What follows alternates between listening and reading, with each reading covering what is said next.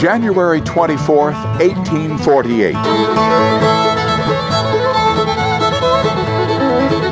In Northern California, James Marshall finds a gold nugget at Sutter's Mill, a discovery that sparks the gold rush the following year.